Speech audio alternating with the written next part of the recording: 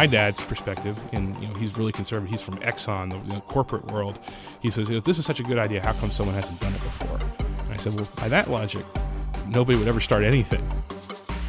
I mean, we didn't have a register, we didn't have a retail space, so we were truly testing out the recipes, the concepts, and so we try and utilize the best of Fort Worth whenever we can. And because we see ourselves as fitting into the fabric. I mean, we have a long way to be around as long as groups like Kincaid's or Old South or institutions around here. But that's our goal. That's what we want to be.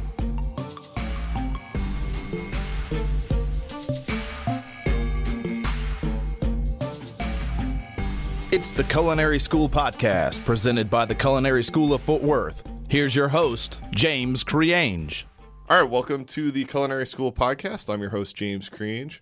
Today, I'm happy to have on Greg Saltzman, the co-founder and owner of Pearl Snap Kolaches on both White Settlement and Hewlin in Fort Worth. Thanks for coming on the show today, Greg. Oh, thanks for having me. So let's start off at the obvious place. How did you decide that you wanted to take your business knowledge and your business degrees and turn that into the culinary arts? My business partner, Wade Chappell, and I were having a fun conversation one day. We just were friends at the time and having a cup of coffee, and he posed a question. He said, if you could do anything, what would you do? And I said sausage. And I said, I just think that's an interesting business. And he said, well, I think video games. And so we pursued both options. We became sort of minuscule experts in those two areas, and sausage became kolaches, and we pursued all those all the way down to the point of almost investment in both ideas, but the kolache idea was the one that we eventually went with. And so it's been a process. It's been a definite process because neither one of us had ever baked in our lives. And so going through, first of all, learning about kolaches and then learning about how to run a restaurant has been something that I'm sure a lot of people have gone through. But for us, I spent a lot of time in manufacturing environments throughout my career and corporations. But I wasn't prepared for this. How long did it take Wade to come on board with you as far as moving the direction of the sausage as opposed to the video games? Oh, he was on board from day one. I mean, we didn't know which of the two ideas we wanted to go forward with, but he loves kolaches as much as I do, and we both felt like there wasn't a good one here in Fort Worth, a good enough one for us, given the fact that we were so close to the town of West. For those of you not familiar, West Texas, not to say the geographic part of Texas, it's West, but the town of West is, according to the state legislature, the kolache capital of Texas. And if you've ever driven through I-35 down through West, you've stopped at one of Slovak's or the Czech stop or there's probably about 10 or 12 places in town if you actually go through the town. But we're only an hour north of there, and we said, how come there hasn't been a good kolache place here? So we ended to change that. So I think one of the things about West Texas is they have a big Czech population there. Mm-hmm.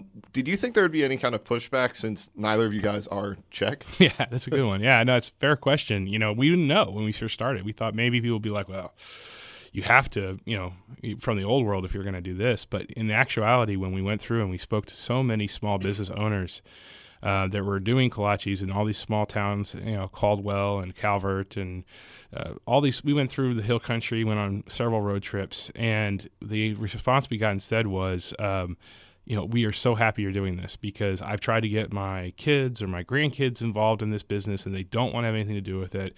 They're involved in something else, and we're worried that this is going to die with us. And so they were just excited that two relatively younger guys were, interested in doing this. And so they were willing to share everything with us. And they did, they basically, encouraged us to follow this path. And, we wouldn't be here if it wasn't for those people.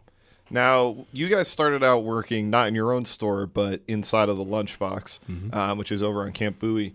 What was that experience like, and what were some of the early difficulties in even just getting your name out there? Yeah, we had to sell B2B, first of all. We didn't have a register. We didn't have a retail space. So we were truly testing out the recipes, the concepts, how to bake at bulk, and, create pre-existing orders so that we knew with some degree how much we needed to create, which is different than running a retail business where you have no idea what the sales are going to be and what you need.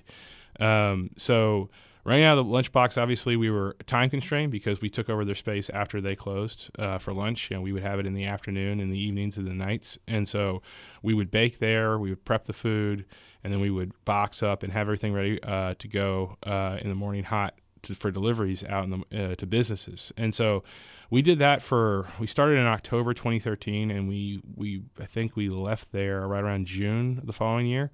So we tested the concept for a while before we actually went out and found a retail space. We also wanted to precede the market with the awareness of our product and what we were trying to do. Obviously, getting a restaurant off the ground is not an easy thing, and it has a pretty low success rate. What were some of those early difficulties you faced, especially moving into your own spot, and how did you overcome those challenges? Yeah, I mean, we survived them. I don't know if we overcame them. This is something I think a lot of business owners are dealing. You mentioned the mortality statistics I've seen on this business are that 85% of restaurants fail in the first 10 years, and we were very well aware of that. So we found a great space for us over off of White Settlement that had a large kitchen that was a former restaurant, but it needed a lot of work. It needed a lot of remodel. So we did a lot of that ourselves. So we were slinging sledgehammers and knocking down walls and redoing things. And so one of the lessons learned there is when you're doing a lot of physical work at a space especially in Fort Worth, I can't say I've never done it outside of Fort Worth, but first of all, whatever the timeline you think is reasonable, double it. Whatever you think the capital you think is reasonable, triple it. Like there's no such thing as being overcapitalized in the restaurant business, okay? And so if you're going to raise money, go in with a healthy working capital number to start with, and you can get some of the lessons learned were learn about tenant improvement. So go in with like a real estate person. TI is really important. They'll give that to you, which is just money to put into the space to get the space up to code or whatever. And be aware, first of all, that Fort Worth does have some pretty stringent building codes. They adhere to the International Building Code standards, and they have a few people to handle what is right now, because of our booming economy, a lot of work. And they're great people, and they work really, really hard, and they just have a lot on their plate. So it takes time to go through that process. So I would say is when you're going through the build out process, is just be prepared to potentially have to wait a little bit longer than what you want to. And then think about your opening date in relation to any seasonality that relates to the type of restaurant you're going to open. And if you don't think there's seasonality in the restaurant business, you're absolutely mistaken. You see Restaurant Week out there anywhere, like Restaurant Week equals bad month for restaurant business in general. So the month of January, when people are coming off the holidays and are all on diets, or the month of August where everybody's on vacation, those 2 months in particular are just not the months that you want to plan to open your restaurant in. So, be conscious of the timing that you're going to have, and be aware of that. And you can talk to other business owners. The other thing I will say is that in Fort Worth, and I know you'll get this from all the different people who come on. I know John Bonnell was on last week, and John's a great friend of us, and we've been fortunate enough to work with him a few times. And it's not like a zero-sum game where it's like if we make a sale or we have a customer that someone like John or another restaurant in town loses out. Everybody works together. The Fort Worth restaurant industry is very collaborative and almost to a person, just a great group of people to work with. So if you're going to start a restaurant, this is a fantastic town to do it in.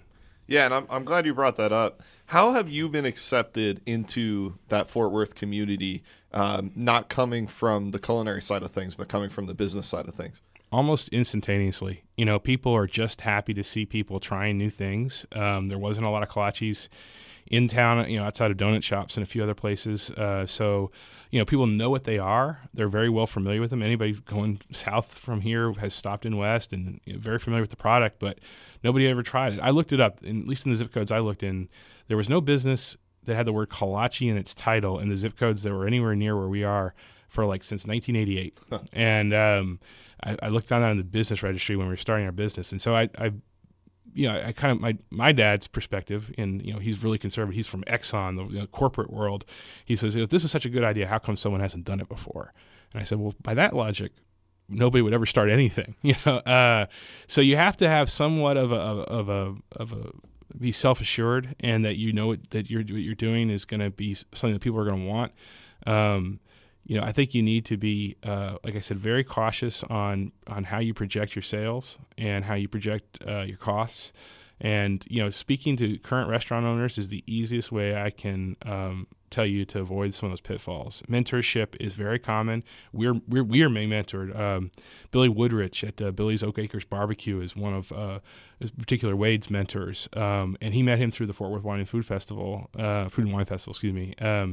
And Billy's been doing this. He was a sous chef for Grady Spears, and Chuck Bush, who was just sold Fuzzy's Tacos, took it from 3 stores to 85 nationally. Has been a mentor to me here in town, and these people are just legends in the culinary industry, and they're willing to give their time to people who are starting out, and certainly we, of course, are willing to speak to business owners. We've had other food companies incubate in our kitchen and launch out. Alchemy Pops just opened its first store out on South Main, and shout out to Carolyn Phillips, who is building up that business, and sees a need here in town, and we want to support that. So to kind of bring it back to Pearl Snap Kolaches, and you talk about.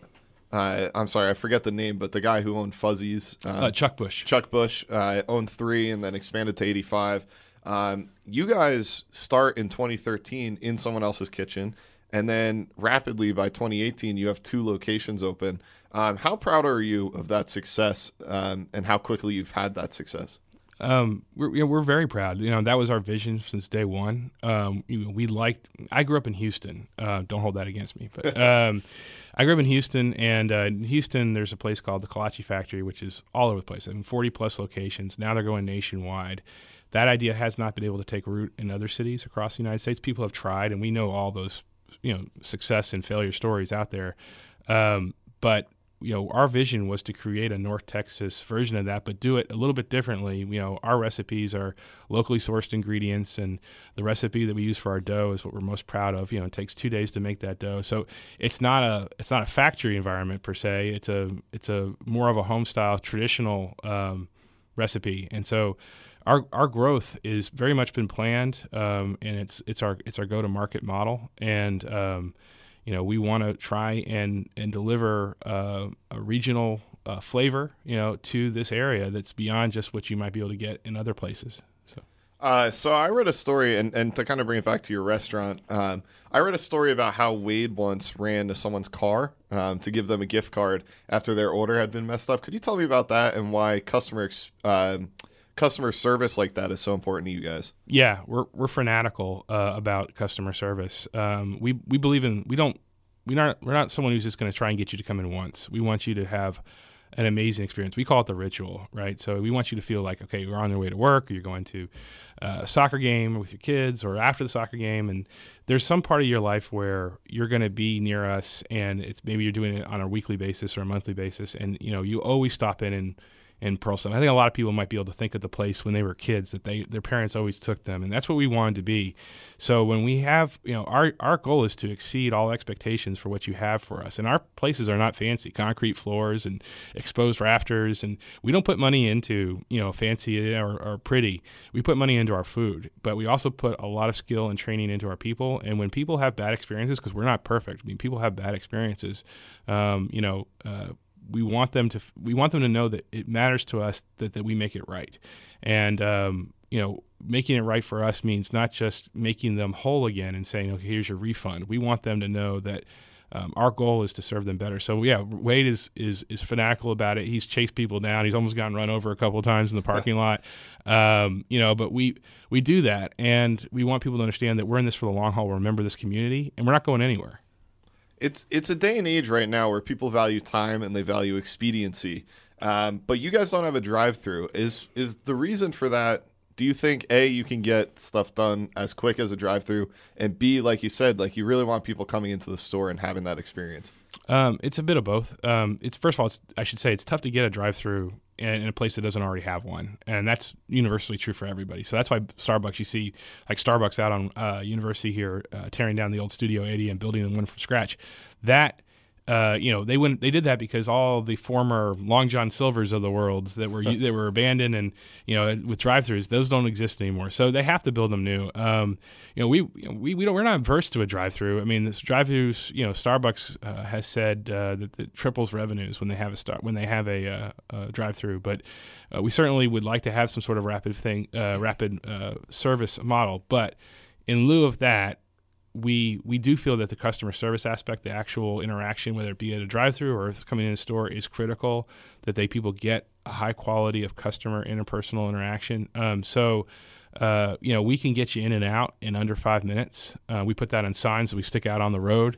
We're willing to stand by it, but we can, our food is ready to go and it's hot and the coffee's ready and you can get in and out. And quick speed of service is one of the 4 things that we look at in terms of measurables for our business and what we track on a daily basis on how quickly are people being served that want to be served quickly. If you want to talk, hey, we're here to talk. But if you're in a hurry, you need to get in and get out, we do that. And then we also look at cost, we look at quality, and we look at customer service interaction. So those are the 4 key metrics for us. And how would you say that you measure something like customer service interaction? How would you measure that? Yeah, so we actually quantify it.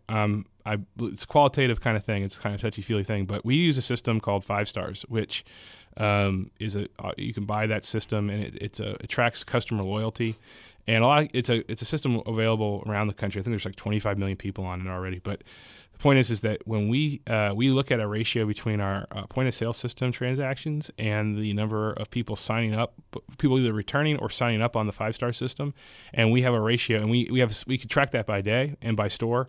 And by looking at that, we can basically tell the effectiveness of our front of the house people. So when we see a dip, and we've seen those in the past, we are in the position to coach the person who's been at the front of the store. In the past, we've had to make changes because of that. But we want to make sure that we're staying on top of it. We don't want to hear. It's like, if you're hearing about it in your customer service reviews of your business on Yelp or wherever, that you're not getting great service, that's not where you want to find out about it. It's like reading yesterday's weather report. You want to be ahead of it, And so we look at that on a daily basis, and we constantly coach people, because the other thing about it is that the restaurant industry, especially now with the economy being so good, there's a lot of turnover in the restaurant industry. And so people do come and go. And, when you bring people in, you have to have a system to train them to say, hey, this is how we do it here. And it may be different than at places that you worked at before. I think what's cool about you guys, and to start to wrap this interview up, I think what's cool is that you guys do so much well beyond just kolaches. And you've made a name, Pearl Snap Kolaches, and you've made a name for yourself there. But I don't drink coffee, but all my friends that I go to Pearl Snap with, they tell me, you guys have an amazing cup of coffee. Tell me a little bit about Jen Orhood. Oh, yeah. Jen has been with us since day one. She's at our first store. She's still there right now. You can go see her. But she was a Starbucks veteran. She's one of those people they sent to barista school, and she's been a manager, and she's been a manager at places in the Stockyard. She's fantastic. We're so lucky to have her. But what she does is, she works a relationship with our coffee vendor, Big Ben Coffee Roasters out of Marfa, Texas. And so she makes sure that we have what we need from the coffee side, but also that everything is being served up to at least Starbucks level quality, and so we're actually exceeding that level. We think our coffee is even better, but we offer the same style drinks. So she's created all the training for us in terms of knowing how to prepare the drinks correctly. She creates our seasonal flavors, and so she's fantastic. But the relationship we have with Big Ben is very typical of the one we try and get with all of our vendors. Our dough is our primary product, which is something that we make in-house that takes 2 days to make, but we use it with local ingredients whenever we can. We make it with local ingredients. The cheese comes from Wisconsin, and that comes big wheels. When we slice that in-house, that comes from the Byrne Brothers here in Fort Worth via the Byrne Brothers from Wisconsin. The beef is locally sourced. It's all Angus. The sausage comes from Syracuse Sausage in Ponder, Texas. We try and partner with local organizations whenever possible. We try and take best practices from national organizations whenever possible. It's more of a compliment than it is anything else. Is that we don't feel like we need to recreate the wheel, and we also know where the value in our product lies and what value we create for our customers. Would you say that it's a trial and error type thing to find the right vendors, or would you say you have to do a real big vetting process to pick who you want to buy from? I think it's an 80-20 rule. I think 20% of the effort in vetting vendors or any idea you're going to run through, it eliminates about 80% of the problems, but you can't get rid of the last 20 without actually putting it through its paces. So we had another coffee supplier in our very early days that we switched out of.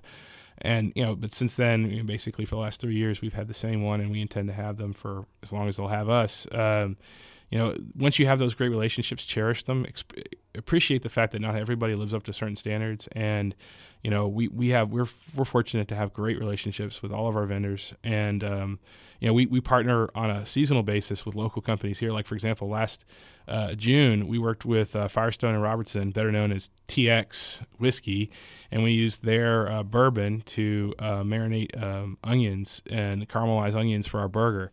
And it was just we'll partner with them. We just did one with Renfro Foods last week, and so last month, and so we try and utilize the best of Fort Worth whenever we can. And because we see ourselves as fitting into the fabric, and we have a long way to be around as long as groups like Kincaid's or Old South or institutions around here. But that's our goal. That's what we want to be. I'm glad you brought up the burger. So you guys won an award actually at the Fort Worth Food and Wine Festival last year for your burger and not for your kolaches. What happened there? How did you guys amaze with this burger? Well, I was traveling for my full-time job as a consultant. It was in Minneapolis, and I had a great burger up there. And I said, well, I love everything about it, but I hate the bun. The meat was fantastic. So we didn't know anything about cooking burgers, so I called Wade and said, get on a plane, come to Minneapolis, and learn how to do this. And so he did. And he learned from those chefs. And again, those guys didn't know us, and they were willing to share what we knew about how to prepare the burger the way they did it. Now, we didn't copy their style, but we did learn a lot about the different ways to make burgers. And you might say, well, that's easy, just throw meat on grill. No, there's like 50 variations.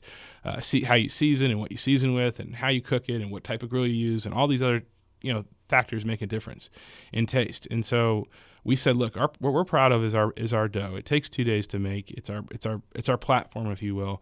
If we can do something with it beyond just kolaches, let's see what we can do with that. So we developed the burger. It took us 5 or 6 months in testing in the kitchen.